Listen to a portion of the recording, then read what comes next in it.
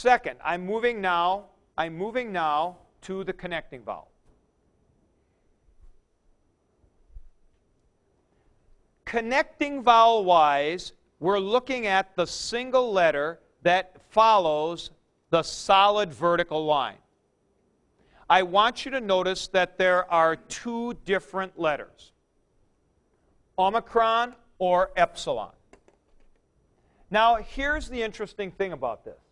This is not arbitrary. In the Greek verbal structure, you are always going to get this pattern of connecting vowels. O-E-E, O-E-O. Look up here. Omicron, epsilon, epsilon, omicron, epsilon, omicron. O-E-E, O-E-O. That's your pattern, the O-E-E, O-E-O pattern. When we go, for example, to the imperfect or to the strong aorist, we're going to find the pattern O-E-E, O-E-O. Watch this. What, James? Did you say you wanted to see how that pattern would look in the subjunctive? Well, I say, we have the same O-E-E, O-E-O pattern, but it's now long. And we use the equivalent long vowel, omega and eta. See? The O-E-E, O-E-O pattern.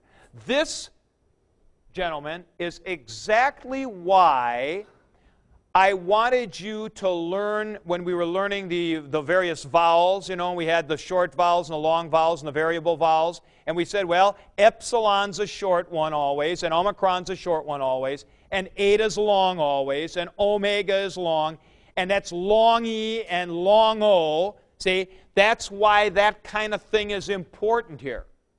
Because what we actually have is a relationship between these, the way the verbal structure is going to work.